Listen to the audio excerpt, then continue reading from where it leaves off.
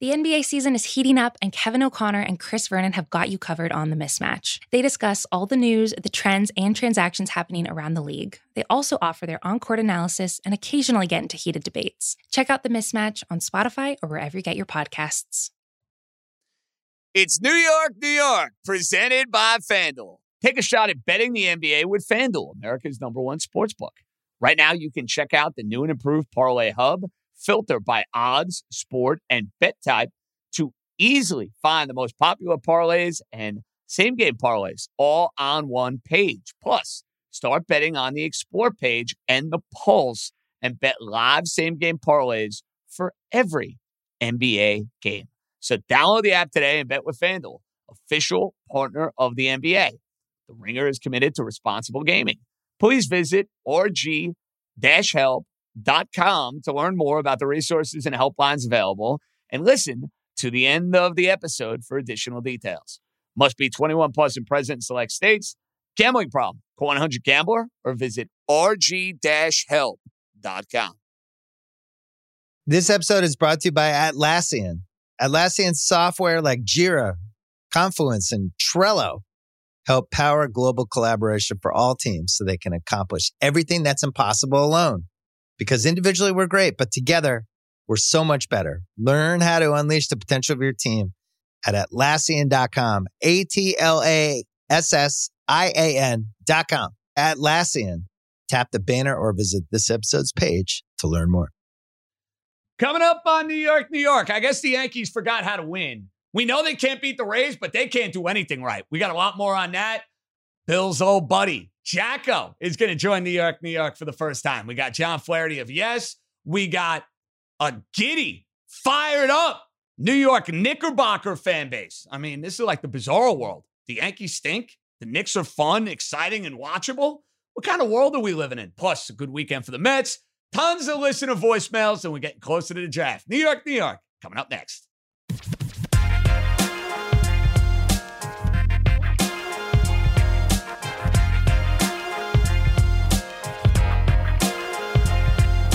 Alrighty, let's roll, baby. Welcome into episode 7 of New York, New York, right here on the Ringer Podcast Network. And I actually was dumb enough to think that this weekend, for some reason, would bring out the best in the New York Yankees. But no. The Yankees are now 5-10.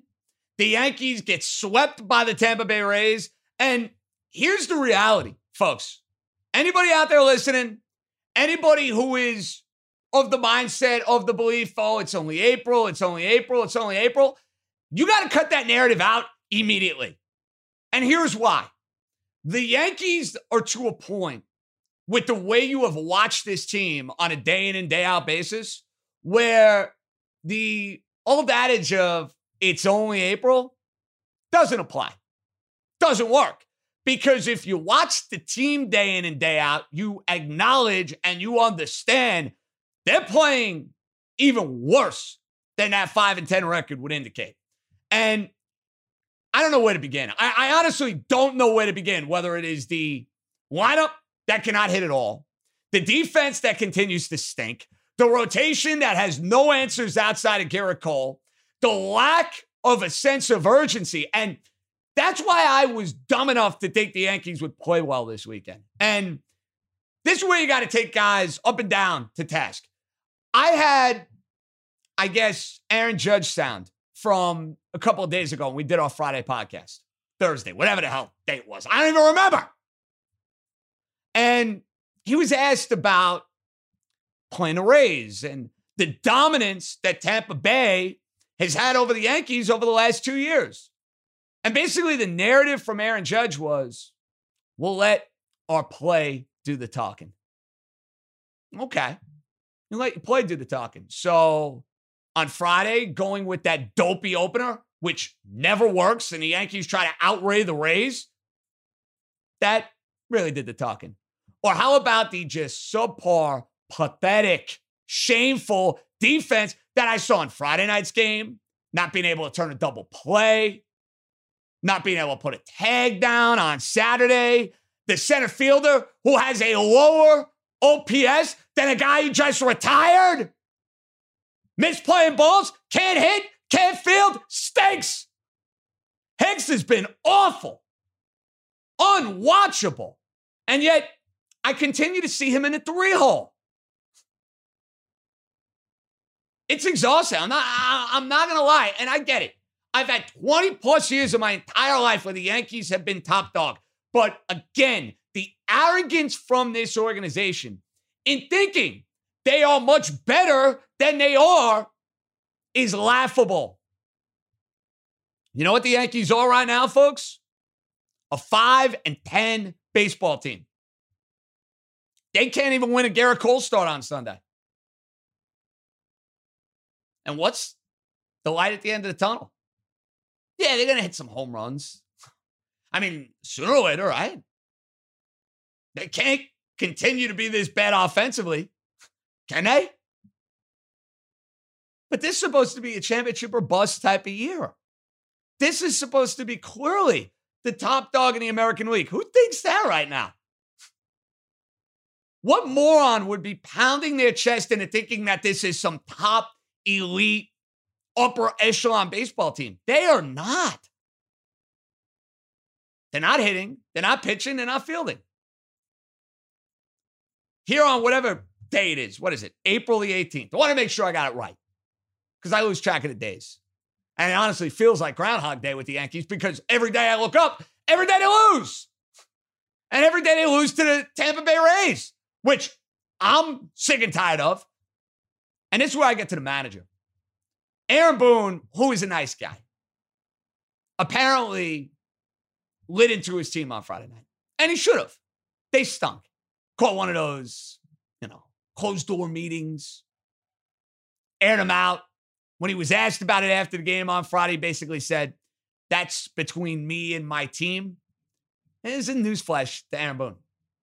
Maybe if you're going to go and destroy your team, do it on a day where Tyler Glasnow's not pitching the following afternoon. Maybe that's a little friendly piece of advice. Just saying. Just saying. And what I am just baffled over is how this core of players, which Yankee fans believed in 2017 was going to be special, that they were going to win and win big. And you actually had people trying to compare this group of players to what the Yankees had going in the 1990s. Let that sink in. When the Yankees won the World Series 4 out of 5 years, people were trying to make those comparisons. I heard it. Many others heard it. Anybody think this is the 90s reincarnated? Please. Enough. You can stop with that narrative. You can throw that right out the window. And this team has regressed under Aaron Boone. And I don't know what the change is, quite frankly, to jumpstart this team. They're not firing a manager. Would I be happy if they brought in Buck Showalter? Absolutely. Do I think they're bringing in Buck Showalter and making a managerial change? No, I don't. Especially with the arrogance of this organization. You think they're going to cut bait 3 weeks into the year? No chance. I don't know if it's changing the lineup. I don't know what it is. In 2005, remember, the Yankees started 11-19. They called up Robbie Cano and they put him at second base. They called up Chin-Ming Wang and put him in the rotation. They basically benched Bernie Williams and put Tony Womack. Yeah, that's right. Tony Womack in center field. Even though that didn't really last and ended up being Bernie and Bubba Crosby anyway, but you get my point. That 11-19 team ended up winning 95 games and won a division title. This team is not nearly in the same dire straits yet, but I wonder what that particular tweak or change could be to get them going. And no, it's not the retirement of Jay Bruce, and I don't believe it's just the return of Luke Voigt. I don't think it's as simple as that. But it's tough to make those sort of moves and make those sort of changes this early in the year. But what I saw over the weekend was nothing short of an embarrassment and a disgrace. And that's what the Yankees have been for 2.5 weeks. And newsflash, they weren't very good last year. That's the dirty little secret. A lot of people making the argument, the Yankees last year, oh, it's a COVID year. It's only 60 games. I'm not going to take it too seriously. Well, maybe you should have. because they were a 500 team last year, barely made the playoffs. They only made the playoffs because they had that Fugazi 18 playoff format. And right now they stink. That could change.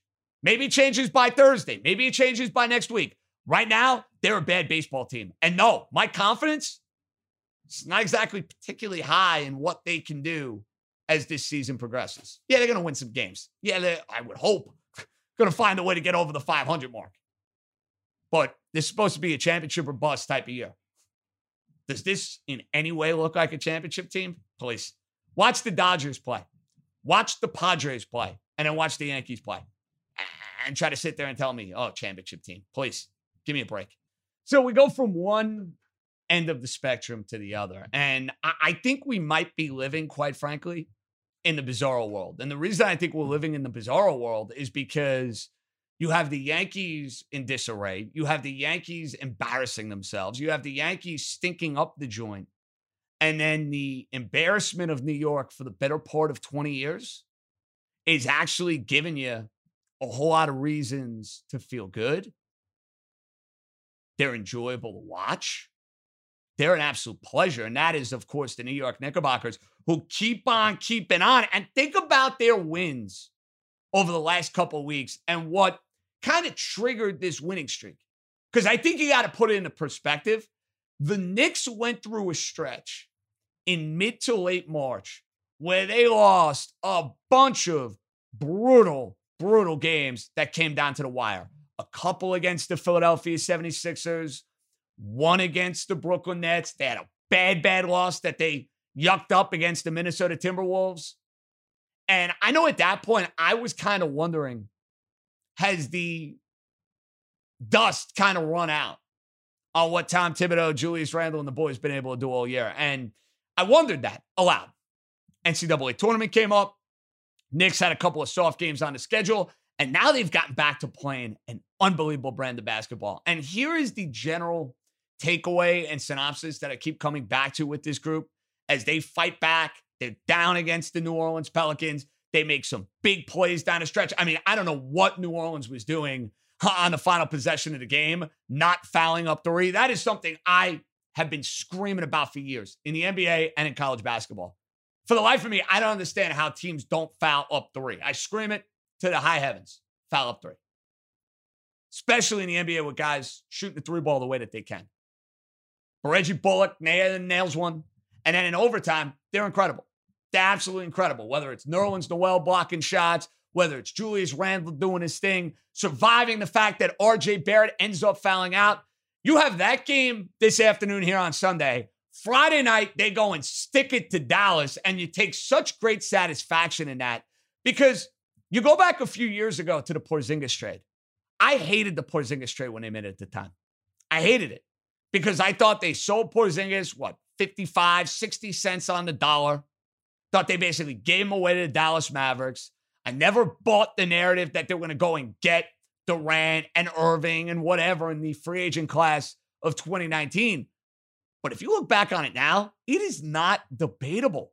If you're the Knicks, you're dancing over the fact that you ended up making that move and that you ended up making that trade because it allowed you to go and get Julius Randle. It gave you an additional draft pick that led to some good things. I think indirectly, basically, it led to Emmanuel Quickley. And who right now would rather have Porzingis on their team than Randle? I know I wouldn't.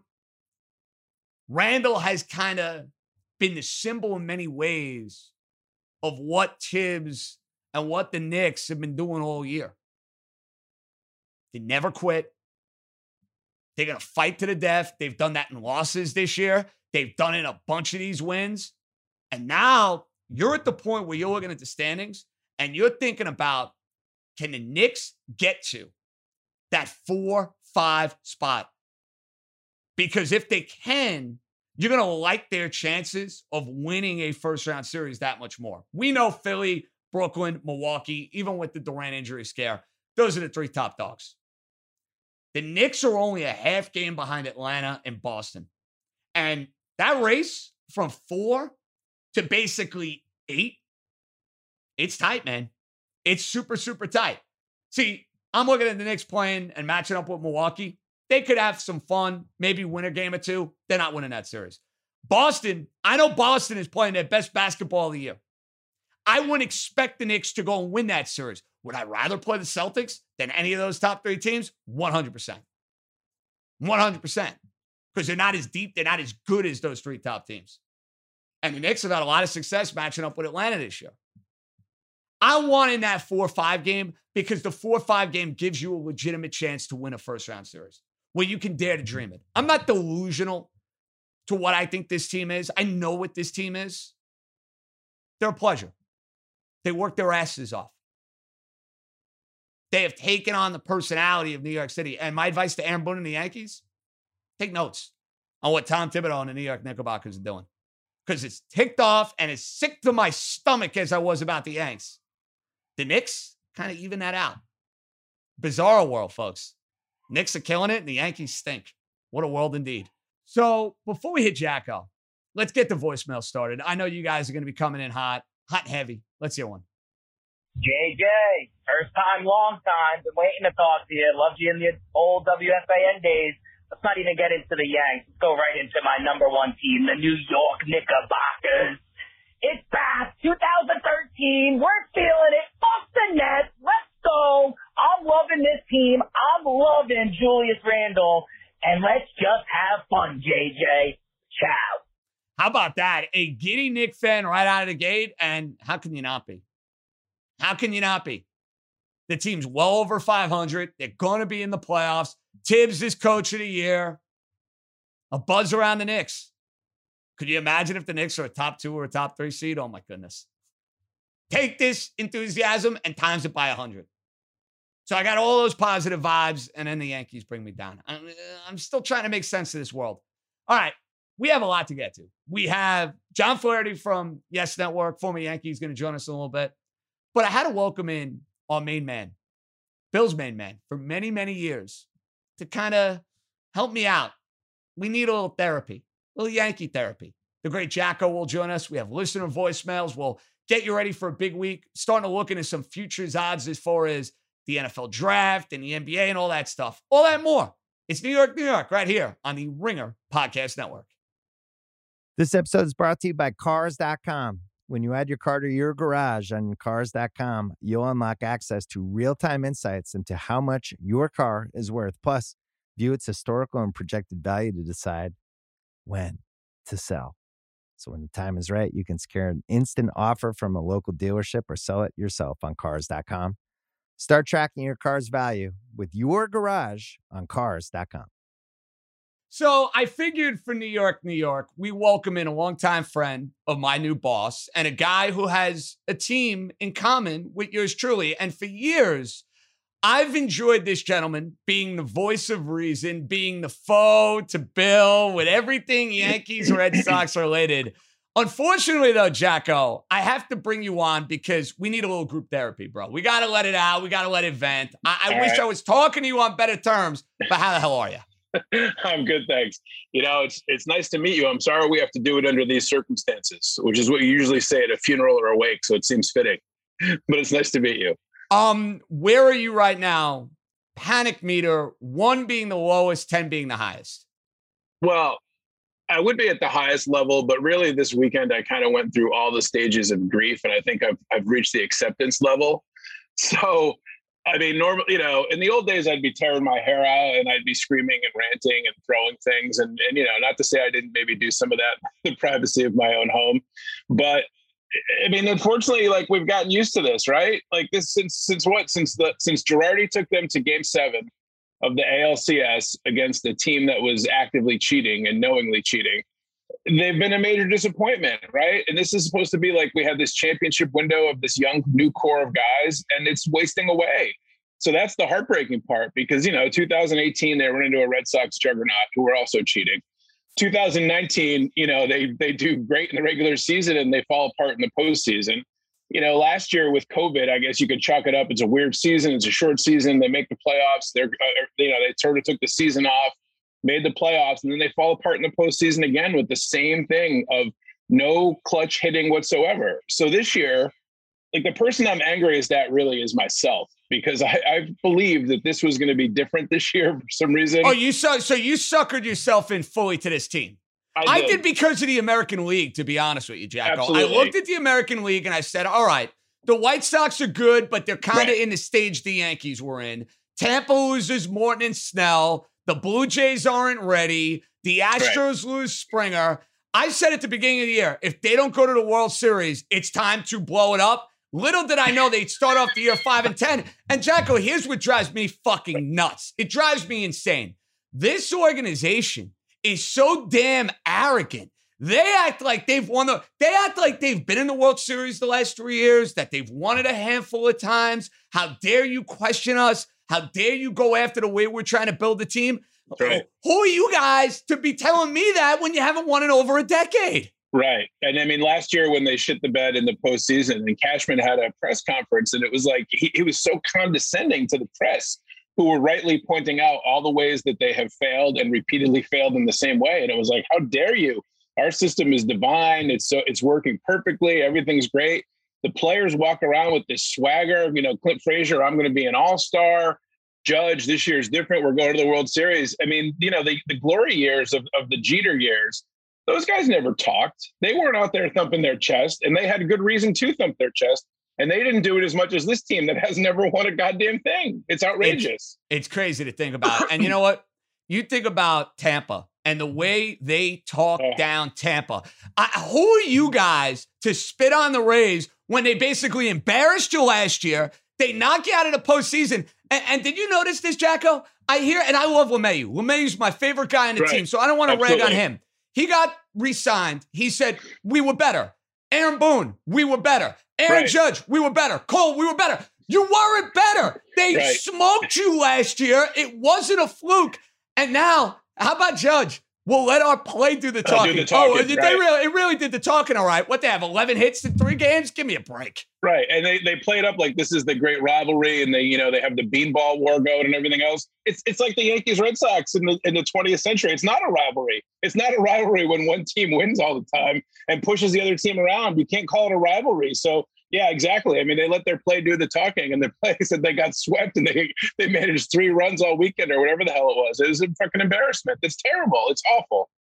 They're going to eventually win some games because there are just so many bad teams in the American League. You know it, and I know it. We're being as angry as we are right now. We're aware of the fact that they're going to win games.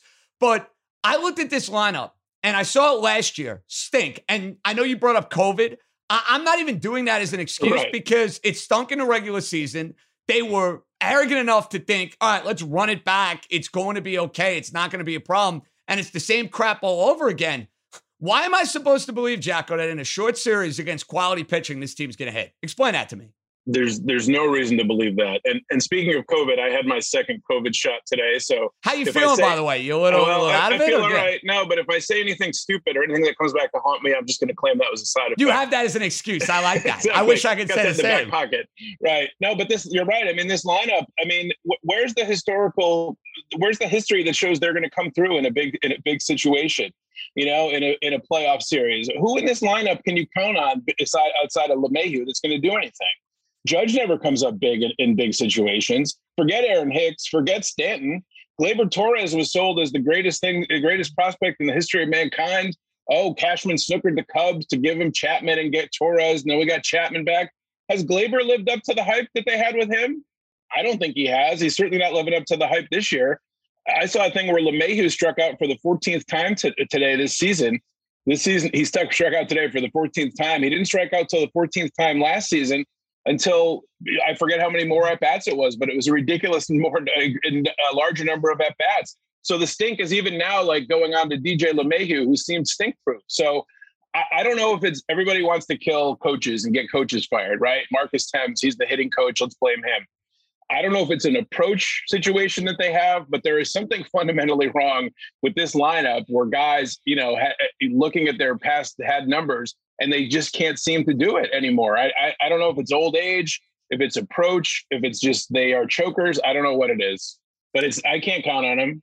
Okay, what's a bigger problem to you, Cashman or Boone? Cashman. I can't stand Boone. I think he's a clown. I don't think they respect him. I think he's like your lovable uncle or your cousin, and you don't care if you let him Jack, down. How about him reaming out the team? And I say that in quotations, reaming out the team, and then you see the next day, oh yeah, that really worked wonders against Tyler Glasnow. That's the classic thing in sports when you have a team meeting and then the next day you lose. What now? You do another meeting? They didn't listen to him. I was watching the game on Saturday, and Paul O'Neill said, Joe Torre, who was usually pretty even keeled, they were screwing around and they'd gone through a losing streak, and he railed them out in the clubhouse. And he said the next day you felt like you let down your father, like you let down your father at dinner, so they wanted to go produce. Do you think anybody cares if they let down Aaron Boone, who's going to always have their back and pat him on the back and give him a candy bar? Come on. So I think Boone is terrible. But I mean, everybody knows that Boone is a puppet of the Cashman regime, that Cashman and the analytics guys run the show. So, yeah, they should get rid of Boone. They should have got rid of him yesterday. But the next guy, if Cashman's still there, the next guy they bring in, he's going to be a puppet too. I mean, they're not bringing in the zombie Billy Martin, unfortunately. I was thinking about who would I want to manage this team. If now it's easy for me, Jacko. It's Buck. It comes home, full circle. That's my guy. If they could go and bring in a manager, because he wouldn't be a puppet. He is analytical. He's going to check that box. But he's going to run the show if he's managing a team. He's not listening to a front office telling him what to do. No, I agree. I would like that. And I mean, he was responsible for their early turnaround. They got rid of Steinbrenner, got pissed at him, and they got rid of him right before Torre came in. But he had built that team and got those guys playing by his philosophy. So I like Buck. He was a protege of Billy Martin. I like that. I like that a lot. But I just don't see Cashman hiring a guy who's not going to toe the line on analytics and let the analytics department run the team, because effectively Cashman and his crew, they manage the team. Everybody knows that. Boone is a cheerleader, and he's hired because of his great communication skills when he, doesn't tell the truth about player injuries. But he's just there to be their cheerleader and do whatever Cashman says. So if I had confidence that Cashman was like, this isn't working, we got to go in an old school baseball direction, then Boone should go. But I don't have confidence that Cashman's going to give up the reins that easily. Have you had the same problem that I've had over the last few years, screaming over the fact that they have absolutely no left-handed hitters in the lineup? And they try to make this argument, Jacko, that over 162 games, the righties shoot the ball to right center field. That's fine. That's all good. But when you face elite level pitching, Morton, for example, or Evaldi when he was throwing 101 mile an hour, and you got 7 or 8 righties in there, you're telling me that's a good look and that's a winning lineup? That is such nonsense. It's ridiculous. And especially because Yankee Stadium has historically been kind to lefties, and it's designed for lefties. You got to have left-handed bats at Yankee Stadium. You got to have left-handed bats at Fenway Park, who they're going to play 19 times this season. You got to have more lefties in there. And so, that's another reason why Cashman is more to blame. He put this team together, right? Every year they haven't developed a starting pitcher probably since Pettit, right? They never have any pitching. Sevy was the guy, Jacko. You think about it. He actually was a legit starting pitcher, and then basically his body and his health is falling apart the last 2 years. And hopefully it'll help him this year. You would hope. Right. Let's hope. But and he comes back and maybe he's a little shot in the arm. But they never develop any. Judge was never a highly rated prospect. He fell from heaven for them somehow and had his big year in 2017. But you have Jay Bruce as an answer for a team with a $200 million payroll when poor Luke Voigt goes down, and your immediate response is we're going to plug Jay Bruce in there, who's not a first baseman, as he clearly showed before he mercifully retired today. So I don't understand how you can put a team together, as you say, that's overly right-handed, that the pitching is always built on a wish and a hope and held together with duct tape, that this is going to work out beyond Cole, obviously, who's all world. But beyond that, I don't understand how you could put this team together and do this. The definition of insanity is doing the same thing over and over again and hoping for a different result. They've done the same thing since 2018 with this team. The team's essentially the same. It's a home run or nothing. They rely on that, which never comes through in the postseason. They can't put a ball in play when they need to. They can't get a clutch hit. They fall apart when there's a guy on base and they get a hit, God forbid. So it's like, as I said, I'm angriest at myself because I bought into this shit. Like, maybe this year will be different. And it's, I'm the idiot. Like, I was the definition of insanity because I thought doing the same thing would have resulted differently this year just because everybody else sucked. Stupid me. It's so disheartening. It's ridiculous. Well, join the club because listen, I bought into the starting pitching, even though I hated the Kluber move because I'm such a big Tanaka guy. Tanaka, and I know he wasn't great against the Rays last year. That guy's all heart. He knew how to pitch in big games. The biggest compliment I give him, Jacko, he would have fit on those 90s Yankees teams. There aren't many guys I could say that about. Tanaka was one of those guys. He should still be a Yankee. Yeah, I don't know. Yes, he had some great postseason performances. I think the past year or so, I think he was kind of shot. Gave up too many home runs for my taste. But yes, he would be a breath of fresh air instead of Corey Kluber. Clearly, or the other guys that run out there that it's like a hope and a prayer. I mean, Montgomery has flashes of looking good. Maybe better days for Tyone, who's coming off an injury. But just the notion that a team with a $200 million payroll and you're relying on two guys that pitched 5 innings in the past 2 years, that they're going to be you're basically like your 2 and 3 starters. I mean, that's not ideal. That's not ideal if you're the Rays and you have $14 as a budget. If you're the New York fucking Yankees, with the limitless budget, there can't be question marks like that. There just can't. And Cashman's the guy that does this to us year in and year out. He's had one World Series in 2009. They won the World Series in 2009 because they went out and they got CC, they got Burnett, they had Teixeira, they had A-Rod. They had a lot of guys that were big money guys. Those were not guys that obviously they developed through the farm system. When Cashman's tried to use his process to, something's not working. At a certain point, you got to look in the mirror and say, guys, what we're doing here isn't working. The analytics crew, reboot the computer, something. It's not working. Yeah, I don't know. Reformat him, do whatever. Stanton, right. Stanton. And I know he hit last year in the playoffs, so I got to give him credit for that. The idea of having a guy under contract for the next 6 or 7 years who cannot play the outfield, who is so flawed. I mean, listen, I know Harper has his issues as a player, Jacko, but he's got that lefty, sweet, tailor-made swing. What Yankee fan in their right mind would actually make the argument they'd rather have Stanton on this team than Harper? That's one they'd like back. Oh, no question about it. And I'm an idiot too, because when Stanton was made available for essentially nothing, you have to make that trade. I'm like, oh my God, the notion of Stanton and Judge together, who do you pitch to? It's going to be this murderer's row. And it just obviously has not come anywhere. They never play together. They either never play or they don't hit, basically. They're both too injury prone. He can't play the outfield, so he clogs up the DH spot. And there's nowhere else you can put him. And now you couple that with Aaron Hicks, which I will never, ever understand, giving him 7 years and $70 million. Or how about batting him in the 3 spot for that matter? I know nobody's saying you hit him in the 3 spot. He's got a lower OPS, Jacko, than the guy just retired. Let that sink in for a minute. I know. Lower OPS. It's unbelievable. And, his whole thing is he walks, but he never gets a hit. He never does anything. Why you would have him in the 3-hole, I will never understand.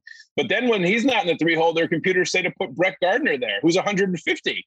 So again, this is a team with a $200 million payroll, and they don't have a number 3 hitter. I mean, you can't make it up. Or if they do, they don't put him in the right spot. They don't do even basic lineup construction that a 12-year-old could figure out where to bat these guys, but the computers say something different. So we bow down to the computer's thoughts.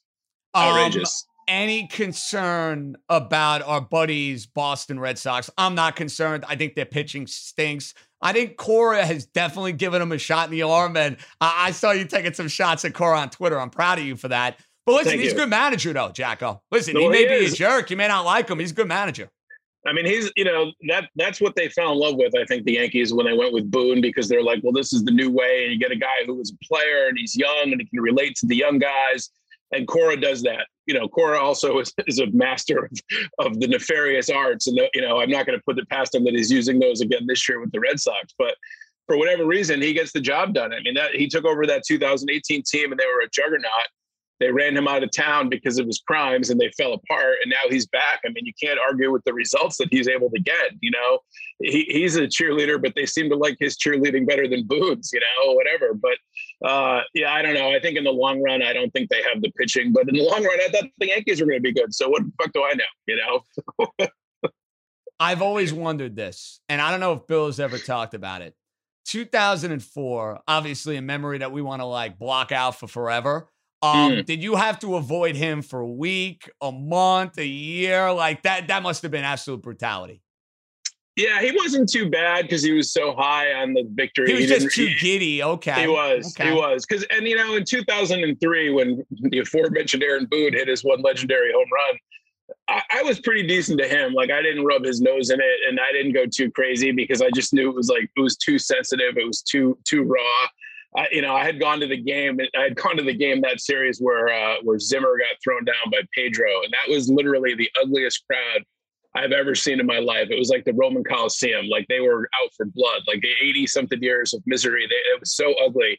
So after Boone hit the home run, I'm like, I can't possibly rub his nose in this because this will be the end. He will never speak to me again. And so in 2004, I called him and I congratulated him, and as hard as that was for me to do, but he was actually okay. He didn't rub my nose in it too badly. And then, I had the electroshock therapy and I kind of forgot everything that happened after that. So it's all good. So, and now that you bring up 2003, that to me is one of the more underrated Yankee misery moments of the last 20 plus years. Because how in God's name, Jacko, do you have that Aaron Boone home run and then lose to the pathetic Florida Marlins in 6 games? And I'll never forget because Torrey, who I love, decided to keep Mariano Rivera in the bullpen. Then David Wells throws out his back, and then they couldn't touch Josh Beckett in game 6. I mean, losing that, not that 04 would have been, salvaged in any way, but at least if you're going to have the Aaron Boone moment, win the damn World Series, Right. No, I'll tell you, there was 2 that broke my heart. That was a bad one, but the worst one for me was 2001 because I was actually at game 5 when Brocious hit the home run to tie it up. And then Soriano won it in the extra innings. And that was the most joyous Yankee Stadium experience of my life. Strangers we were hugging each other, singing New York, New York at the top of our lungs. And I'm like, there is no way they're not going to go to Arizona and close this World Series out in game 6. And I still can't believe that they did not win that World Series. So obviously 2004 is the most painful. I happen to be at game 7 in 2004 too. So I go to all the good ones that then break my heart. I must be the kiss of death, but 2001 hurt. But yeah, 2003, when you win an ALCS like that, I'm like, there's no way they're not going to win a championship, but there was. So here we are. Is there a moment for you looking back on it now where you acknowledged, I know for me, I was at game 6, the stupid bloody sock game. And when A-Rod had that slap play overturned, and I think Tony Clark struck out in the bottom of the 9th inning, I remember leaving Yankee Stadium that night with my dad, Jacko, and I said, they're not winning tomorrow. I don't care if it's 86 plus years of history. They're dead. They have no pitching. They're not winning. Was that the moment for you? Was it game 5? When did you acknowledge that 04 was actually going to be, a reality? The game 6, when Tony Clark struck out, I broke a baseball bat over my coffee table. And I wasn't married at the time because otherwise I wouldn't be married. So I was sitting there watching that game and I was like, this is it. I'm like, I'm not even going to watch game 7. I'm not going to watch it because I'm so disgusted. And I'm good friends with a guy that played minor league baseball with Bronson Arroyo. And he called me at work on whatever day of the week that was. And he said, hey, I got tickets for tonight from Bronson for game 7. Do you want to go? And I'm like, I wasn't even going to watch it. But just on the off chance that I could see history, the good history, and one more crushing Red Sox defeat, let's go. And obviously that did not work out. And I got the joy of watching it from the Red Sox wives and girlfriends and family section. Well, so didn't it seem like, Jacko, that game, by the time the 7th and the 8th inning rolled around, all of Boston was at Yankee Stadium? Yeah, that's the way it absolutely. felt on TV. It's the way it was in real life. More so for me because I was in the Red Sox section, but it was I'm like, yeah, it was like being in Boston. It was far too joyous. It was a long ride home. And we had actually driven down. We got down to the game late from Connecticut. So we missed the first inning. And I tried to park my car. All the parking lots were full. I parked in some lot along the East River. And I gave some guy $20 who no more owned that lot than I did. And my buddy and I were sitting there in the game and he goes, you realize your car is gone, don't you? I'm like, oh, there's no question about it. And then he was like, what do you want more, the Yankees to win or do you want your car back? And I was like, well, I've seen the Yankees win. So that's on me right there too. So I blame myself. I'm putting the blame on you now for that. Forget about A-Rod and the Tom Gordon and all the guys. I'm putting Jack on now right at the top of the list. At the top of the list. That was my fault. That's on me. I'll wear that one, guys. So we've been taking voicemails on this show, Jacko, which is great because it kind of it allows me to have the element that I had at my old gig. I get to hear from folks. So if you're ever really pissed off and you want to let loose, you're more than welcome to do so. But I was told But I was told, though, there is a voicemail for the two of us. So I'm kind of curious to see what this might be. Let's hear this. Good. Who could it possibly be? Hey, JJ, it's Bill from LA. I know you have Jacko on the show tonight. Just wanted, when you have him on, just throw it at him. I'm having a Aaron Judge pulled oblique muscle pull in the Ringer office, and just want to see if you guys are interested. Everybody's going to pick a date over the next 28 days, and it's really first come, first serve. I started the pool, so I have April 27th for when he pulls his oblique, but if you guys want in, let me know. $25. Just send me a date, and we'll be ready to go. All right, have a great day. Thanks, Wow. Bill in LA. Bill in LA is now becoming a regular of the show, and I think, to be honest, Jacko, I think he deep down wanted some Yankee misery right out of the game. That's why he decided to launch a New York pod, quite frankly. That's right. Yeah. So you're to blame for this season. You can blame me for 2004. I'm going to take the L. You're going to take the L for Game 7. I'm going to take the L for 5 and 10 right now. Absolutely. Exactly. Right. What date are we getting in on? I'm picking my birthday, by the way, May 15th. I want it on May 15th because you know what? And my birthday will be a great day and it'll kind of even it out. So I'm going to say a month from now. Yeah. That's probably a good pick. I think it's going to be earlier because I think when the weather warms up, it loosens up a little bit. So, Simmons' April 27th pick isn't bad. I think they play in Cleveland. It's always chilly on the lake there. I'm going to go this week. Just to add on to the misery. I'll go April 22nd because I think they play in Cleveland then, chilly. I'll go April 22nd. Yeah, because the way things have gone, why wouldn't it get worse, right? When it rains, it pours. Listen, it does. Thanks for checking in. Absolutely. You're welcome anytime. If you need to vent, listen, for all these years you had to deal with Bill and his Red Sox nonsense. Right. Now we can kind of have a common interest, which is trying to take him down. We need to do that, This is good. This is like being home. I'm welcomed in with my pain instead of like my pain being reinforced. This is good. I like it. All the best. Jacko, thanks, buddy. Appreciate it. Thanks a lot. Take care. Good luck. Let's welcome in a guy who's had a big week. He had a hole-in-one a couple of days ago. He's doing all this great stuff for Yes. He's one of my all-time favorites, the great John Flaherty. What's up, Flash? JJ, everything's good, man. It's good to catch up with you. It's been a while. Flash, we're going to need you here, bro. I need somebody to come in and shed some light on being the voice of reason because right now it's panic time for me. It's panic time for a whole lot of Yankee fans. And look, I get the idea of a bad start. We've seen that before with not only the Yankees, but plenty of teams. Flash, the biggest problem I keep running into is that this team looks worse than their record. They're not hitting. The pitching's not good outside of Cole, and the defense is awful. Am I overreacting to that 15 games in? I don't think so. No, you're not. It's tough to watch right now, JJ. And, the one thing that you keep hearing from these players is that it's early and we're talented and we know we're going to be good. And I agree with all of that. But you have to start seeing some of it, and we haven't seen any of it this year. 3 hits today in that game and it being swept by the Rays. And, I was in the studio talking about all the bad blood between these teams. And, the first game of the series, I said, you can't even worry about that anymore. You got to take care of your clubhouse and get right. And it's tough to watch. And they're not hitting. The rotation has a lot of question marks. A couple of guys who haven't pitched in 2 years, they look like it early on. The only bright spots you mentioned, Garrett Cole and the bullpen. The bullpen's been good. So it can only get better, right? I would hope. And listen, you went through those years playing the Boston Red Sox. That was the peak of the Yankee-Red Sox rivalry. It seemed like both of those teams, when you would play those games, you'd be so uber focused. You'd be so dialed in. And it almost brought out the best in both of you. That's not happening with these Yankee-Rays series. And, the amazing thing is, Flash, I heard all winter the Yankees were the better team. I heard it from Aaron Judge. I heard it from DJ LeMahieu. I heard it from Aaron Boone. Well, Tampa was the better team last year, and so far they've whooped you 1-5. Let's put that narrative aside until you win a couple of games against those dudes. Yeah, all spring training and all winter we heard the American League East, we have to retake the American League East, and it seemed like a priority, which it is every year, JJ. But to be honest with you, I don't think the Tampa Bay Rays are a very good team. I mean, they play small ball, they catch the ball, they have good at bats, but their pitching hasn't been great. Their bullpen hasn't been great. And with all of that being said, you mentioned it, they've dominated the Yankees. And there are not too many teams that I can remember who come into Yankee Stadium and they have a confidence that they're going to go out there and win a series. And Tampa Bay is one of those teams now. So if you're a Yankee player, you have an off day tomorrow. You have a lot of time to think, and it can only get better. But you mentioned rivalries, Red Sox, Yankees back in my day when I was playing. We didn't worry about how we were playing as a group because we knew we would be right where we needed to be against the Red Sox. It was just about competing.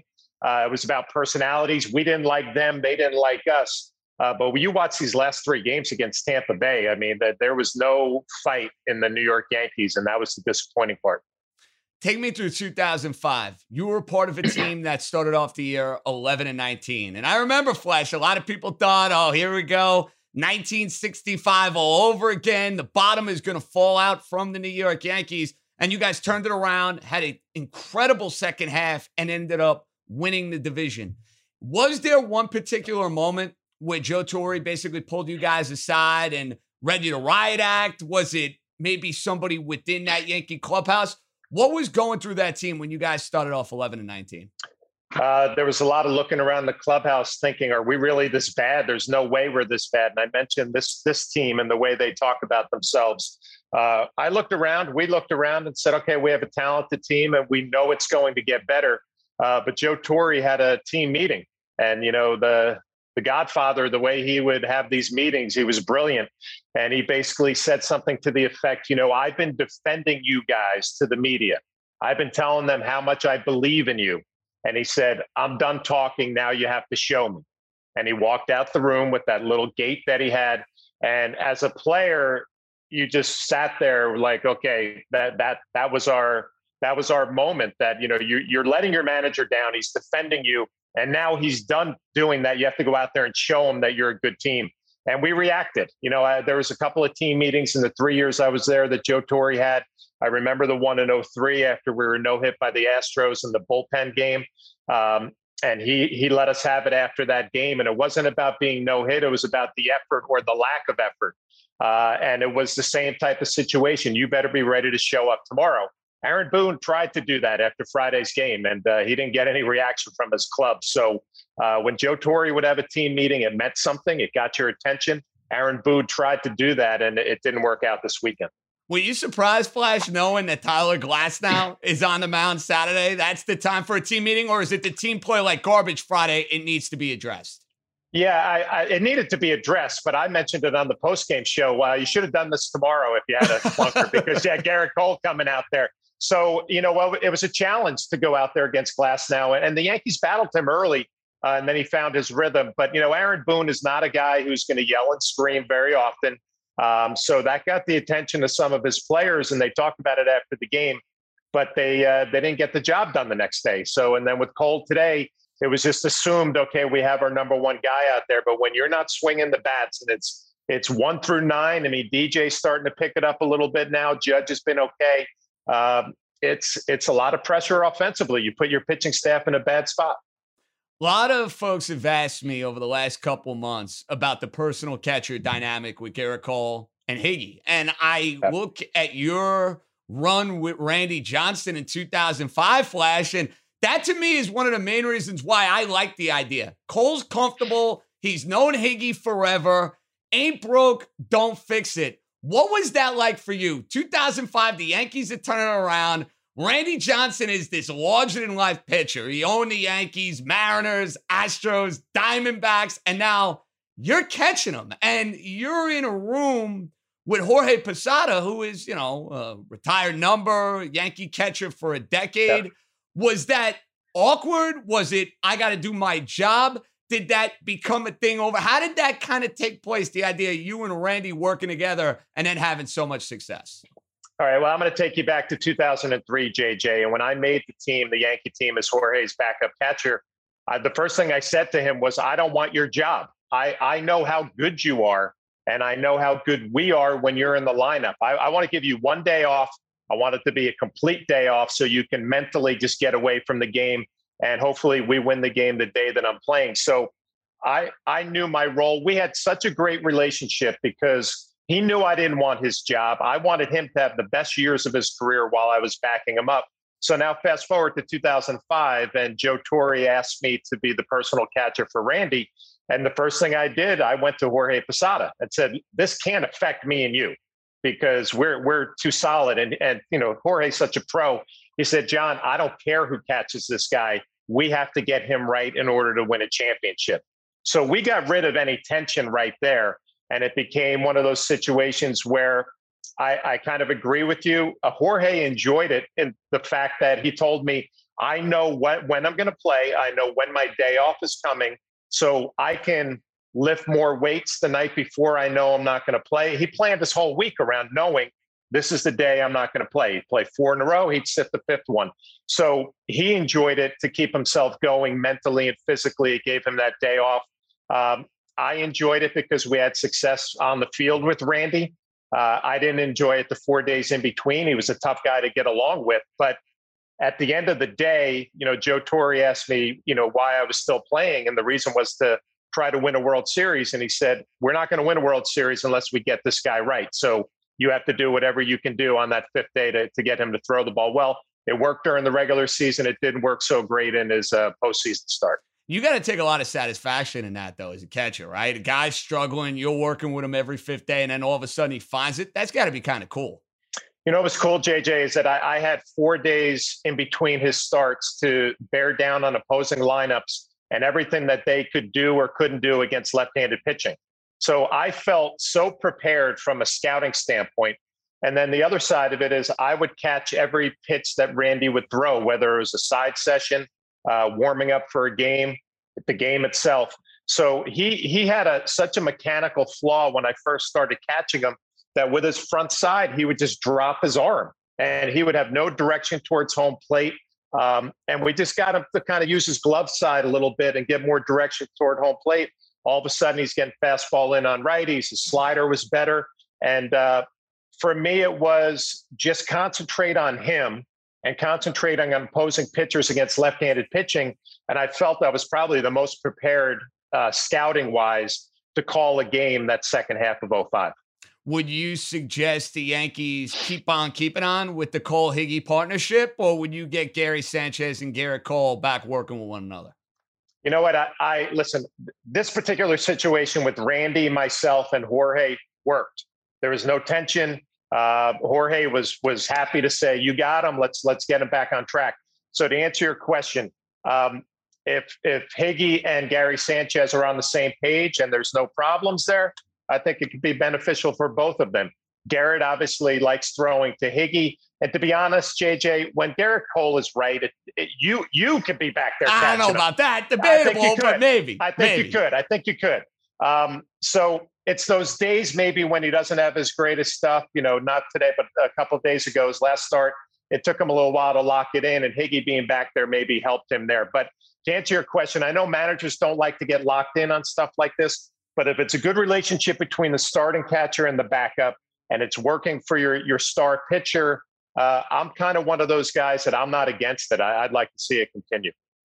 This is a loaded question, and obviously if you had the answer, I mean, you'd be a zillionaire, I'd be a zillionaire. I think everybody out there would be a zillionaire. Is there one thing you'd look at, John, specifically with this team to try to jumpstart them? If it's, I don't know, tweaking the lineup a little bit, maybe changing the rotation up, maybe it's the idea of making a move with an individual player. Just saw that Jay Bruce retired on Sunday. But if there's one thing that maybe you'd look to do, if you were, running the New York Yankees, what would that be to try to get them going? Yeah, I would try to shake up the lineup a little bit, maybe move some guys around, see if you can get something that's going to click somehow. The rotation, JJ, it is what it is, right? Brian Cashman took a couple of flyers on 2 pitchers who haven't pitched in a few years, and Tyone and Kluber. And that at the end of the year might work out, but it's been a little shaky early on. But I don't think you can make any changes there. You kind of have made your commitment to these 2 players, these 2 pitchers, and you got to hope that they're going to get better once they start getting some innings and maybe getting some of the rust off, and hopefully the stuff gets a little bit better. But offensively, they're just a team right now that I think they're trying to be the hero. Everybody's trying to be the man. And I've been on clubs where, 4 or 5 guys are swinging the bat. The other 3 or 4 don't feel the pressure as much because the other guys are carrying it for a while. Right now, you got, you 1 through 9, You have your individual situations where Glaber's getting pitches to hit. He's fouling them off. Stanton is off balance. He looks bad on sliders. When he gets some mistakes, he can do some damage. Judge has been okay. LeMahieu is coming around. I think when DJ gets going, he really sets a tone personality-wise. Clint Frazier is pressing a little bit. He's got this first opportunity to be an everyday player. We all went through it. You gotta be able to go out there and produce early, so you don't have to answer the questions about why you're not playing every day now. So offensively, Aaron Boone can do some things, but you also don't want to send a message that I'm panicking as the manager. We're making big changes, subtle changes, maybe get some guys going and see if it'll all turn around. Flesh, you think it hurts this team that they're so right-handed? I've been screaming for a lefty bat for a long time. And listen, guys like Lou Void, I understand he's a terrific player. You're not going to sell him 50 cents on the dollar. LeMahieu, listen, they had to bring him back. He's been the MVP over the last 2 years. But when I've seen this team struggle in the postseason, that tough righty, it just mows down the Yankee lineup. I think they could use a lefty batter too. Absolutely. And Rougned Odor was brought here because he's left-handed. You're trying to get a flyer for a left-handed bat to balance out that lineup a little bit. He hasn't been great early on in his Yankee career. But, JJ, I always go back to my mindset when I was behind the plate and I'm trying to navigate a lineup. And boy, it was tough when you had those lefties, righties, righty, lefty, and you're figuring out, I got a right-handed pitcher out there. How am I going to be able to get the lefties out? Because I feel pretty good about the right-handers with the slider, the breaking ball. But how am I going to get the lefties out? Because my guy doesn't have a split or he doesn't have a great changeup that he likes to throw. All the time as a player, we'd be talking in the dugout about, all right, lefties, let's get this righty out of there. You can't do that now if you're the Yankees. I mean, if you have a tough righty like a Glasnow pitched in yesterday's game, you have Brett Gardner in there, you have Aaron Hicks in there, and you have Odor, and you're saying, I hope one of the lefties has a big swing. It's a lot to ask. I agree with you. I thought they could have maybe made a move to bring a left-handed bat with a little bit of pop and play to the Yankee Stadium short porch, but it didn't happen, so you roll with what you have. You had a long big league career, and now you've been doing this, Flash, a long time, man. I mean, it's crazy. Thinking about the fact I remember watching you play. I remember the walk-off hit against Curtis Laskanik, the Jeter game. Although we like to call it the Flaherty game, right? Like in the Flaherty household, it's not the Jeter dive in the stands game. It's the walk-off hit game, correct? Yeah, I didn't even know it was Derek playing that game. I guess he was. What happened right? to him? Nothing happened there. None to discuss. But in all seriousness, you've done this now for a long time. There's a generation of folks who are listening to this. You're John Flaherty, who's a part of their routine of watching Yankee baseball, whether it's doing a game, pre-post. That's got to be kind of cool, no? Yeah, thanks for bringing that up, JJ, because, you talked about my playing career, my last 3 years as a backup to Jorge Posada. And, that was a great 3 years as a Yankee player. But when you retire and you get into this side of the business, and whether you're doing the pregame show or you're doing the game, I never realized how Yankee baseball was part of everybody's routine day in and day out. People come up to me and say, I hear you in my living room every night. I hear your voice. I'll recognize that voice right away. And it just becomes routines for people. And I never realized that. You don't realize it as a player, because as a player, you're so locked in on what do I have to do today to get better to help this team win. When you get away from it a little bit, you see how those games and the routine of it really help people in their daily life and a little distraction from maybe a tough day at work. So this is my 16th year doing this, JJ. I played 14 in the big leagues, and now I've been broadcasting longer than I was as a player. So it's something I really enjoy. I love being close to the game. I love talking about the game.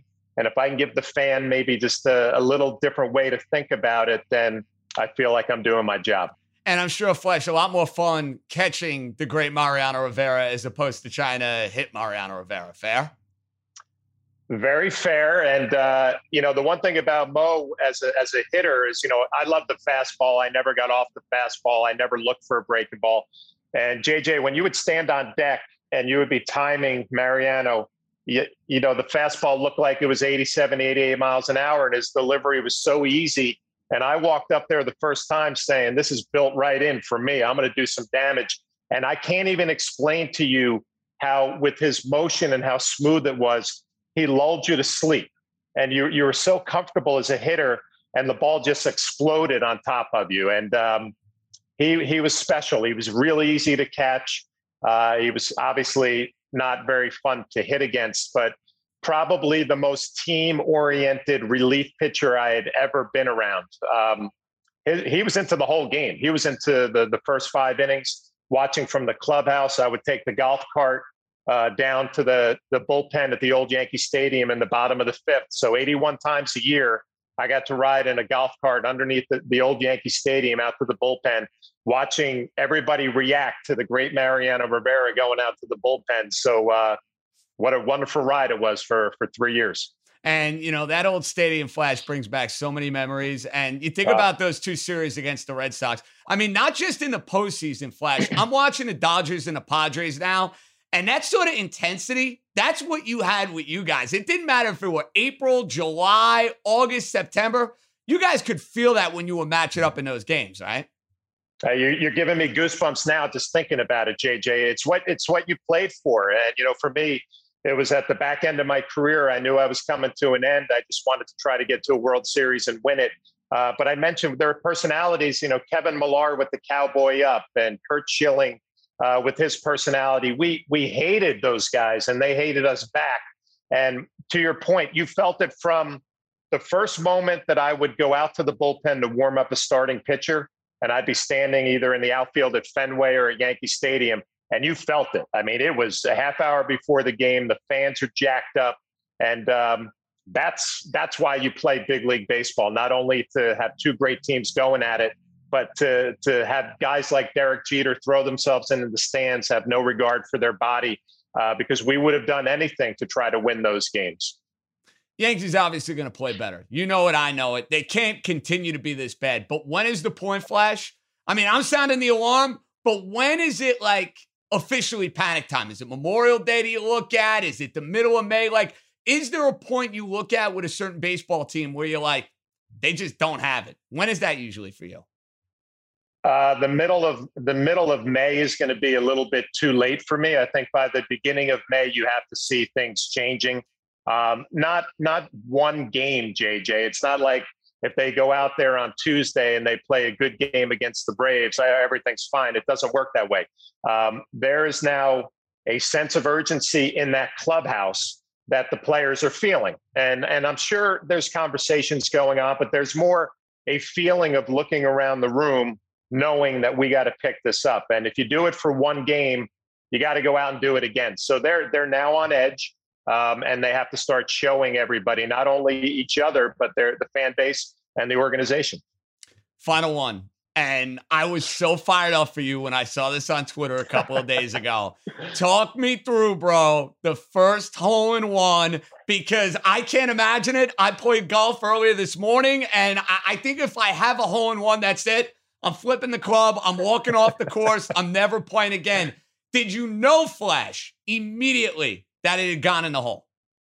No, but we talk about golf a lot, and it's a passion of both of ours. So I played Atlantic City Country Club with 7 of my buddies from Rockland Country Club. We had a little trip, and I was hitting the ball really well. So I came up to 17, and it's 147 yards into the wind, and it's uphill, and you could see the flag, but you couldn't see the hole.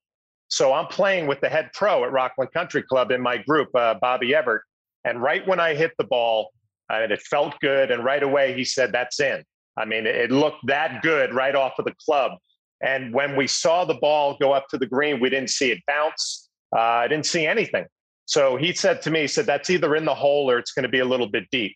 So anyway, as we drive up to the right side of the green, my buddy Sean Arnone comes out of the cart, runs to the hole, sees it in the hole, and we start going crazy. So I didn't have the reaction of seeing the ball go in the hole, but I had the reaction of my 3 playing partners, took some pictures. I never thought I would have one. I always dreamed of having one. I kind of just said, all right, it's probably never going to happen. But JJ, think about this day. You go play golf at Atlantic City Country Club with 7 of your buddies, right? Then you go to the Borgata.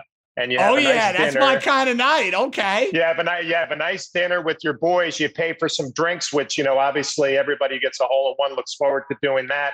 And then you play some cards and you call it a night. So to have a hole-in-one on an Atlantic City trip, that was pretty special. Amen to that. Cooler feeling. Walk-off hit in a Yankee Red Sox game or hole-in-one? walk-off hit, Red Sox, Yankees, because I'll never forget 56,000 people when I was walking off the field, standing and cheering. That is a moment that, nobody could ever replicate. Flash, hopefully the next time I have you on, the Yankees are playing much better baseball, and maybe you add to that hole-in-one collection. I think now that you got one, bro, listen, the floodgates are going to open a little bit. Let's get a couple more, okay? Well, I'm going to say now it's time for you to join the club. Let's go. Pick up your game a little bit. Good luck, Flash. Listen, it happens, bro. You will know. I can guarantee you that. You will know. Thank you so much for the time, okay? You got it. Good catching up, JJ. That's our main man, John Flaherty. We got listener voicemails. We'll get you set for the week. All that more. New York, right here on the Ringer Podcast Network. So before we hit some listener voicemails, all in all, good weekend for the Mets. They get snowed out Friday. Shocker. They play the double dip Saturday, and this game had all the makings of yet another brutal DeGrom effort in the sense that he pitches great. He strikes out 9 guys in a row. He makes a mistake or two in the bottom half of the 6th inning, and you're thinking, oh, geez, they're going to lose 3-1. They're going to lose 2-1. The narrative is going to continue to be the same around Jake. But for once, I felt like I had to get my eyes checked watching it on SNY. The Mets found a way to go and generate offense and bail out their ace. Good at bat from McCann. Good at bat from Jonathan VR. Lindor, even though he hasn't done much, gets to hit to tie the game. And you find a way to win it. Real good win for the Mets. They lose the second game in a double dip. No big deal. But then on Sunday, Marcus Stroman was lights out. And Marcus Stroman's been a guy who talks a big game. Said last year he was going to go out and dominate, then doesn't pitch the year. Came over in 2019 when the team was in a pennant race and didn't pitch particularly well. You talk a big game, you got to let pitching, dare I say, go and do the talking. He's done that. Yeah, he's got a little bravado, a little swagger, and a little cockiness to him, but you're hurling 8 innings of 1-run baseball. You're saving your bullpen. You've had 3 terrific starts kicking off 2021. You get that version of Marcus Stroman, he's going to make a boatload of money, and the Mets are going to win a whole lot of games. So even with the Mets not doing a ton on offense, I'd be preaching positives. The pitching's been good. Diaz has been good. And they've been gritty. Eventually, this team is going to score. They got too much talent in the lineup. Keep winning games. That'd be my advice. Ain't broke, don't fix it. All right, listen to voicemails. I'm sure the Yankee fan like me, very much going to be up in arms. So I'm looking forward to this. I guess. I can't even say I'm really looking forward to it because I'm going to be in agony now for, the next couple of days. I'm not in good spirits. Not in good spirits. The Yankees stink. My golf game stinks. A lot of negativity right now. A lot of negativity. All right, let's lit it off. Hey, JJ, it's Bill from LA. I think Aaron Boone deserves more time. I think he's just finding his stride. I would keep him for the next 3 to 5 years. Sometimes these guys are late bloomers. I feel like he's figuring out the roster. And here's a plea. Keep Aaron Boone around. I would say until like 2024, 25 would be great. Let's do that. Thanks. I thought there was a limit for how many times you could get on the show as a caller. I thought that was the rule. But I guess when you're built from LA and you want to be on the show twice and you want to bother Jacko and now you want to bother me individually, I guess you have the ability to do so.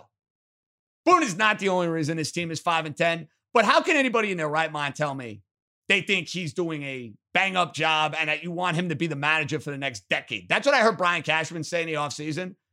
That is a nauseating thought because here's the point-blank bottom line on Aaron Boone. Nice guy. Sure. Media loves him. Have the Yankees progressed in a positive way or in a negative way since he's taken over the team? Are the Yankees playing a better brand of baseball under Aaron Boone than what they did under Joe Girardi? I don't see it. I mean, Girardi took teams that had Lyle Overbay, Vernon Wells, Travis Hafner, and won 84 games with a bunch of old, decrepit players. The lack of fundamentals and the overall look and feel of this team, manager's got to take a big hit for it. And I've said it countless times. They're not in the World Series. Is his job very much in question? It would be in my eyes. 100%. Who's next? JJ, what's up, bro? This is Alex from the Bronx. I'm a big fan of yours from the WFAN days, and this is my first time calling. First, I just want to say congrats on everything. You deserve it, man. Seriously. These are the first podcast I've ever listened to in my life, and you're killing it so far, honestly, so keep it up. I wish my first time calling was under better circumstances here with these Yankees, but it is what it is. As my uncles would say, these guys are a bunch of fucking stiffs, bro. Forget the record. Just do the eye test. Like, look at these guys. They can't hit.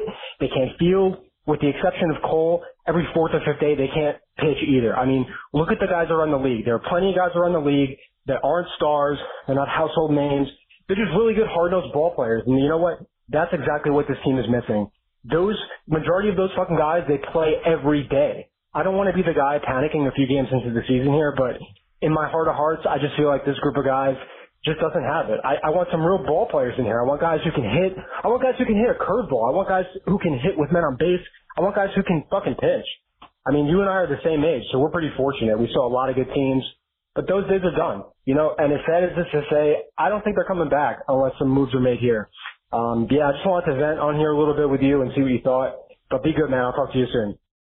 Well, I appreciate those kind words, Alex. Very, very kind of you to check in here to New York, New York. And look, I don't think the Yankees have a team currently in place that has enough grinders. I've said that for a while.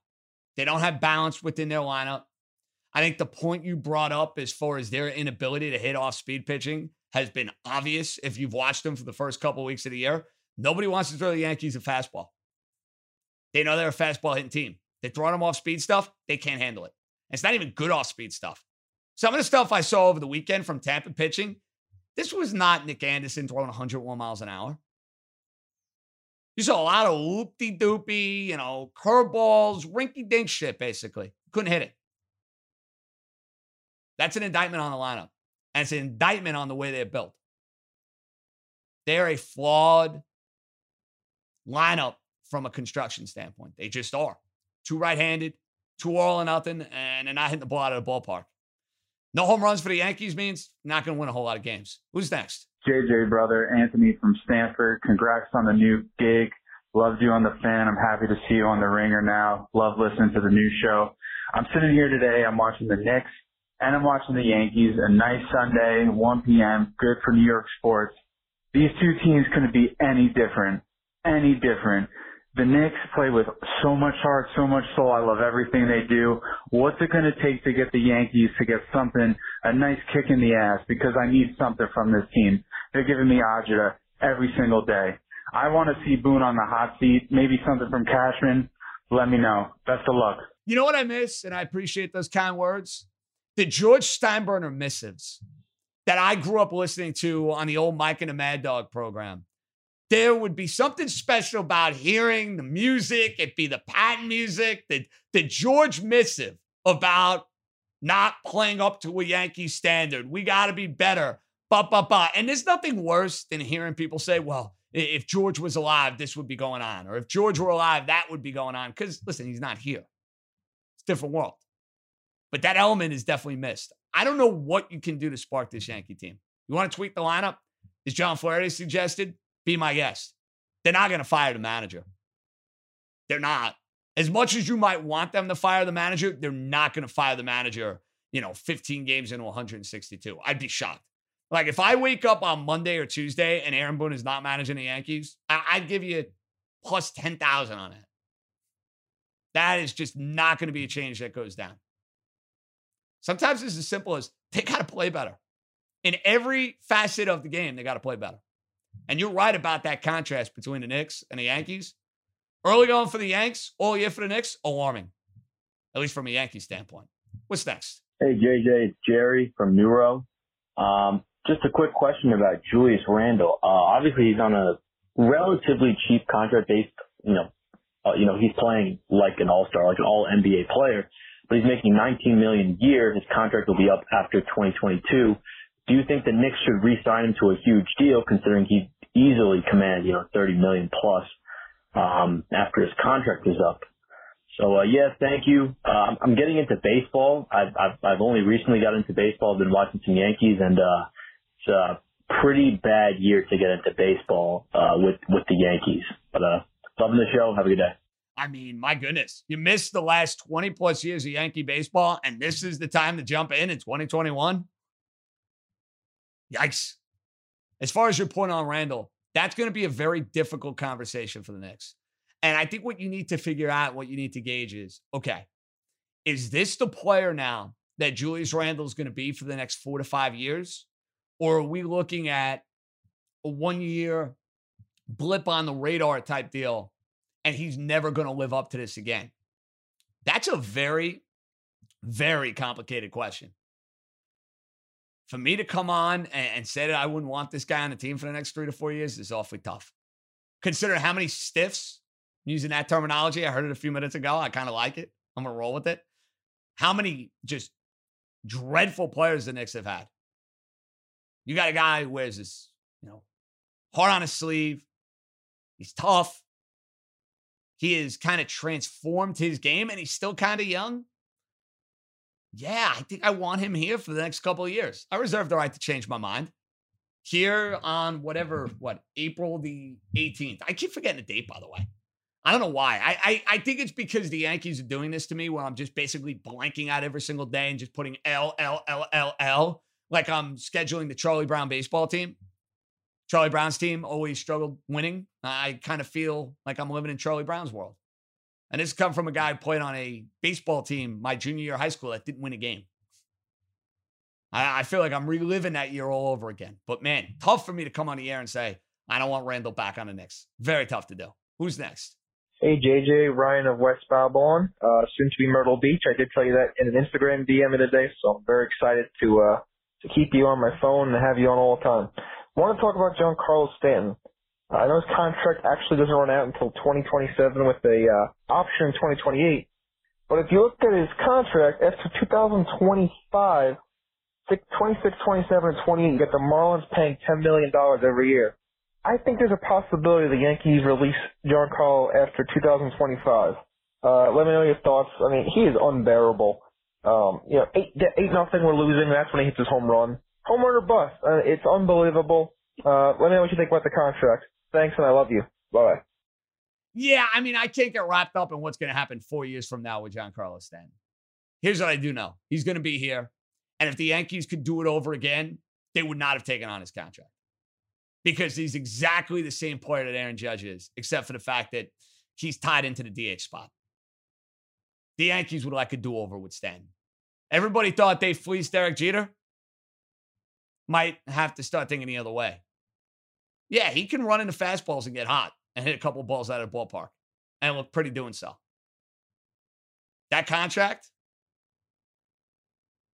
the limitations he has as a $30 million a year player, they're on full display day in and day out. Who's next? JJ, the fellow John from and fellow Staten Islander. I know my stance on this, but I want your stance. I'm a Knicks fan, so if the Nets win it all in the playoffs, if they become the champions, will that be recognized as ending the New York basketball championship drought the same way as like a Knicks title would? I personally don't think it would be recognized. It's like a fugazi end to the drought, but curious to hear your opinion on this. No, I don't think it changes the New York basketball drought. Not at all. I think, first of all, Brooklyn has only been in Brooklyn, the last 7-8 years or so? They're coming from New Jersey for all those years. No, when you talk about the New York basketball drought, you're talking about the Knicks. For that lifelong Knicks fan, you think Brooklyn winning an NBA title is going to mean anything to them? No. Absolute nonsense. Can't buy into that narrative whatsoever. Who's next? Hey, JJ, this is DJ from Red Bank. Really quick, RJ Barrett is the new Paul Pierce. Discuss. Thank you. If he turns out to be the new Paul Pierce, Knicks fans are going to be very, very happy. I'm not willing to go that far. How about the fact after the game, Zion Williamson is basically gushing over his love and his affinity for Madison Square Garden in New York City. Let those rumors start over the next couple of years. I know the folks in New Orleans probably listening aren't going to be particularly happy about it, but That's actually a superstar. Maybe the Knicks will have a chance to go and get. His buddy Barrett's on the team. Loves New York. Yeah, I'll start dreaming about Zion. Don't worry. That column and that podcast is ready 3 years from now. Got a long way to go before Zion's ever a free agent. Trust me on that. Okay, who's next? JJ, I'm at the Yankee game right now, Saturday, and they're not doing jack shit. All right? Now, I have another issue here, though. In the 5th inning, the grounds crew didn't do the YMCA dance. What's with this? Yankee tradition. Like, why are they not doing this shit? JJ, talk to me, bro. What the fuck's going on with the Yankees? All right, man. Well, I always figured they did the YMCA at the top half of the 7th inning, not the top half of the 5th inning. But, everything is coming up zeros for the Yankees. No punch in the lineup, no starting pitching outside of Garrett Cole, and you didn't get your YMCA. I'm sorry. You got to have me shaking it, putting on the cowboy hat. Maybe I'll have to do that like I did in the 3rd grade. 3rd grade talent show. Me and like 4 other kids, we did like the rendition of the YMCA. Thankfully, video has not circulated on that over social media. Even 8-year-old JJ as a cowboy be getting roasted on Twitter. Guarantee you. Roasted. So hopefully nobody has any ideas to put that up anytime soon. One can only hope. Who's next? Hey, JJ, it's Adam from Oklahoma, listener from afar. Love the show. Congrats. I'm so sick of watching this pathetic, lifeless Yankees team just not care. At this point in time, I think we got to blow it up. This is the same team that's lost year after year after year. We'll never win with Stanton's contract. We've got to get rid of it somehow. I don't care if you have to tie Gleyber Torres to the deal and ship him off to the Angels or something. We've got to get something else in. It's not working. A bunch of power hitters that just strike out and give lifeless at-bats isn't working. If we're not going to spend the money because we're going to cry poor as the Yankees while the Dodgers have the highest payroll in baseball and go add the best pitcher in baseball last season, then it's time to just blow it up and start over. Love the show. Thanks. Adam, appreciate it. I don't see drastic change happening like that until the offseason. I do not see the Yankees taking this team, let's say, in the middle of May and then trading off this guy and that guy. And everybody's going to want to get rid of Stanton because you don't like the fact that Stanton's making $30+ million over the next 5, 6, 7 years. He's got a full mill trade. So he's got to say, hey, guess what? I don't want to be here anymore. Do I think he's at that point? No, I don't. So moving a guy like Giancarlo Stanton, it's complicated, bro. It's very, very complicated. It's not as easy as it looks or as it sounds. Who's up next? JJ, it's JK from Sayville. Just spent 2 hours outside of a Target out here on Long Island waiting to get some basketball and baseball cards. Saw you on Instagram a few weeks back ripping open some packs with the guys from the Card Barn in Staten Island.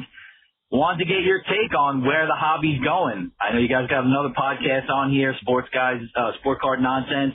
You got Mr. Simmons ripping open packs with his kid on Instagram. Just interested in your take on it. Maybe get those guys on here, talk a little bit about it. Who's the hot New York sports figure whose cards are about to pop? Is it RJ Barrett? Is it Zach Wilson when he comes into town? Love to hear you guys' take. Love what you're doing, bud. JK, appreciate it. Yeah, I got to get back into the card craze. I had like a 2-week run where I was just buying stuff left and right. And then the NCAA tournament happens and baseball happens. And I started this new gig. So I've been a little distracted. I want to get back into it. It's intriguing to me. I mean, it kind of brings you back, first of all, to like you being an 11, a 12, 13-year-old kid. For those of you who are into cards, I love baseball cards. I used to play MLB Showdown. That was always a game I had a ton of fun rolling the dice, having my own team, having that whole deal. I'm not going to be the expert on telling you Prism, this, that. Like it gets complicated. Sports card guys are going to do that a lot better than me. Listen, I have an idea who's hot and who's not. I would want an RJ Barrett rookie card right about now. I think you're going to want a Wilson rookie card the minute he gets drafted by the Jets. You want rookies. That's usually the way it goes. Get a rookie, hope it's a first edition or whatever, and maybe make a whole lot of money down the road. 2 more. What do we got? Hey, JJ, this is Tommy, fellow Staten Islander. Just want to talk about the Yankees real quick. My only issue right now is the short leash that they have on everyone. from Clint Frazier to Debbie Garcia, these guys are working with a cloud over their head. They're afraid to make a mistake. My thing is, Aaron Boone needs to go up to Clint Frazier and say, hey, you're going to be our starting left fielder for 40 games. Go do your thing. Let's see how it happens. But the constant inconsistency with these guys and the lack of knowledge on what am I going to do today? If I strike out, am I going to be out of the lineup for 10 days? How are you supposed to produce a consistent product there? Let me know how you're feeling. Congrats on the pod. Love you. Appreciate it, Tommy. I can't make excuses for Clint Frazier. I'm sorry, I can't. I want to see him in the everyday lineup. I've been upset over the fact he's not been in the everyday lineup, but he's not hitting. So that's not Aaron Boone. That's not on the New York Yankees. He's got to hit. Now, the opener the other day was a joke. That was an absolute disgrace. The Yankees tried to outrate the Rays just like they did in the playoffs. They're 0 for 2. Doesn't work. Don't give the ball to Nick Nelson. You want King to start? Let King start. You have Herman. Get him back up here. Let's see Davy Garcia. That's where I think you're onto something. Last but not least, who's up? JJ, this is Danny from Edison, New Jersey. Longtime loyal JJ After Dark listener, first time calling you. Listen, man, I need a little Yankee therapy. A little Yankee therapy like you had the other day, man. I'm thinking about this. I'm looking at our manager, the great, wonderful Aaron Bleeping Boone, and now it's a different connotation for bleeping for New York fans. I'm looking at him. I'm trying to figure out what it is. What's different? Why are they under? You know what? The bottom line is this. Joe Girardi is the forgotten guy in this group of Yankees. Joe Girardi was a good manager. We got rid of him. Why? For what reason? Because he didn't want to follow the suits upstairs enough? Because he hurt a few players' feelings when they were underperforming and he didn't fucking like it? No. The bottom line is this. Whatever the reasons, whatever, blah, blah, blah. This team under Joe Girardi, if you look back every single year, even during the transitional years, he got the most out of every single team. Every Yankee team, he got the most out of them. 2017, that team played with heart. They played with guts. They overachieved. Ever since, the bottom line with Aaron Boone, regular season's one thing, but overall seasons, they have not overachieved. They have not met expectations. Joe Girardi should still be the manager, and I would venture to say that they would have at least one World Series now, JJ. I'm fed up. I love the fucking Yankees. I love listening to you, man. I'd love to hear your thoughts. Thank you. Well, I love your passion, number one. I can't say that the Yankees would have a World Series. Here's where I can find some common ground with you on. They have regressed as a team under Boone's tutelage. There's just no getting around that. Name me the player in this core group of Yankees that's gotten better with Aaron Boone running the team. Has Aaron Judge gotten better? Has Gleyber Torres gotten better? Has Gary Sanchez gotten better? Find me the guy. Who has taken a major step forward with Aaron Boone leading the way? That's a major hit for him. When he came into a team that was loaded, as they say, with all this young talent that made it to Game 7 of the ALCS against the Astros. Boone has not played in Game 7 in the LCS. He had a good 2019. They floundered in the playoffs in 2018 and 2020, and now they're off to a rotten start this year. They don't get to the World Series. I'm going to say this all spring and all summer. Sounds comical now that they're 5-10, but if they don't get to the World Series, wholesale change is needed. No other way around it. Wholesale change. We will set the stage. We got a couple of draft props that I'm diving into. Our guy Jeff Money was hot, by the way. He might be checking in. You never know. You never know what's in store. It's New York, New York, right here on the Ringer Podcast Network. So before we say goodbye, I'm now at the point where my focus from a wagering sense is all about the NFL draft over the next 2 weeks. And when we had Ariel Epstein on Thursday, we had discussed how the odds for that third pick in the draft have changed dramatically with a lot more juice coming the way of Justin Fields. You could have gotten Justin Fields under 3.5, I don't know, a week ago, plus money. Now you got to pay a premium. Under 3.5 for Fields is now at minus 130. Mac Jones, on the other hand, if you wanted to take the over on Mac Jones as of a week ago, you would have got a great number. Now the over at 4.5 is juiced up. It's at -150. And I think what's going to be fun is trying to handicap between Sewell, Pitts, Chase, who ends up being that 4th or 5th pick in the draft. Falcons, you figure they go quarterback or they take Kyle Pitts. So if you like Atlanta to take Kyle Pitts, I'd be all over under 5.5. All over that. I do not think the Bengals will take him. So if Atlanta doesn't take him, I think the over is going to hit. So if you like to have fun with that and you want to be like your own sort of draft guru, you want to be Daniel Jeremiah, you want to be Adam Schefter, and you want to make some money in the process, that's what I'm thinking through. Does Atlanta take Kyle Pitts? If you think the answer is yes, bet the under. You think the answer is no, go bet the over. And Jamar Chase's value from an over standpoint at 5.5, it's going through the roof. -160 that he's going over 5.5. And that makes sense because I don't think the Bengals are going to take him. I think the Bengals have to take an offensive lineman. Have to take a lineman. And how about our girl Ariel nailing Devontae Smith the other day at 11.5? It's now down to 10.5 with the pick. It just goes to show you sometimes with these draft prop odds, you got to find a number you like and you got to pounce on it. So as we lead up to the draft, we'll give a few out there. And I'm going to try to nail a few of these by Thursday. Because I don't want to be going into the draft a day or two before and missing out on all the value. I want to be on the right side of the value. Now, our guy Jeff Money called in Thursday, gave us 2 winners. Apparently, Jeff Money is back on the horn. Hopefully, with more winning coming your way. What do we got, Money? Hey, JJ, Jeff Money here with my handicapper picks. As far as the week, I was 3-0 for the week in the NBA and 5-1 in Major League Baseball. So I got 2 plays for you for tomorrow, Monday the 19th. So I have my money play. I'm going to take the early game. I'm going to take the Boston Red Sox at even money. And in the NBA, I'm going to take the San Antonio Spurs -1. All right, JJ, good luck. Thanks. A good weekend for our guy, Jeff Money. And there's nothing like the Degenerate Special. 11:10 Eastern, Patriots Day, Boston-Chicago matchup. I would go the other way myself if I were playing that game.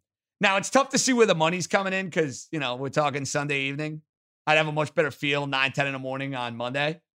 But Giolito, Eovaldi, Red Sox been so hot to do the cool-off. So hot.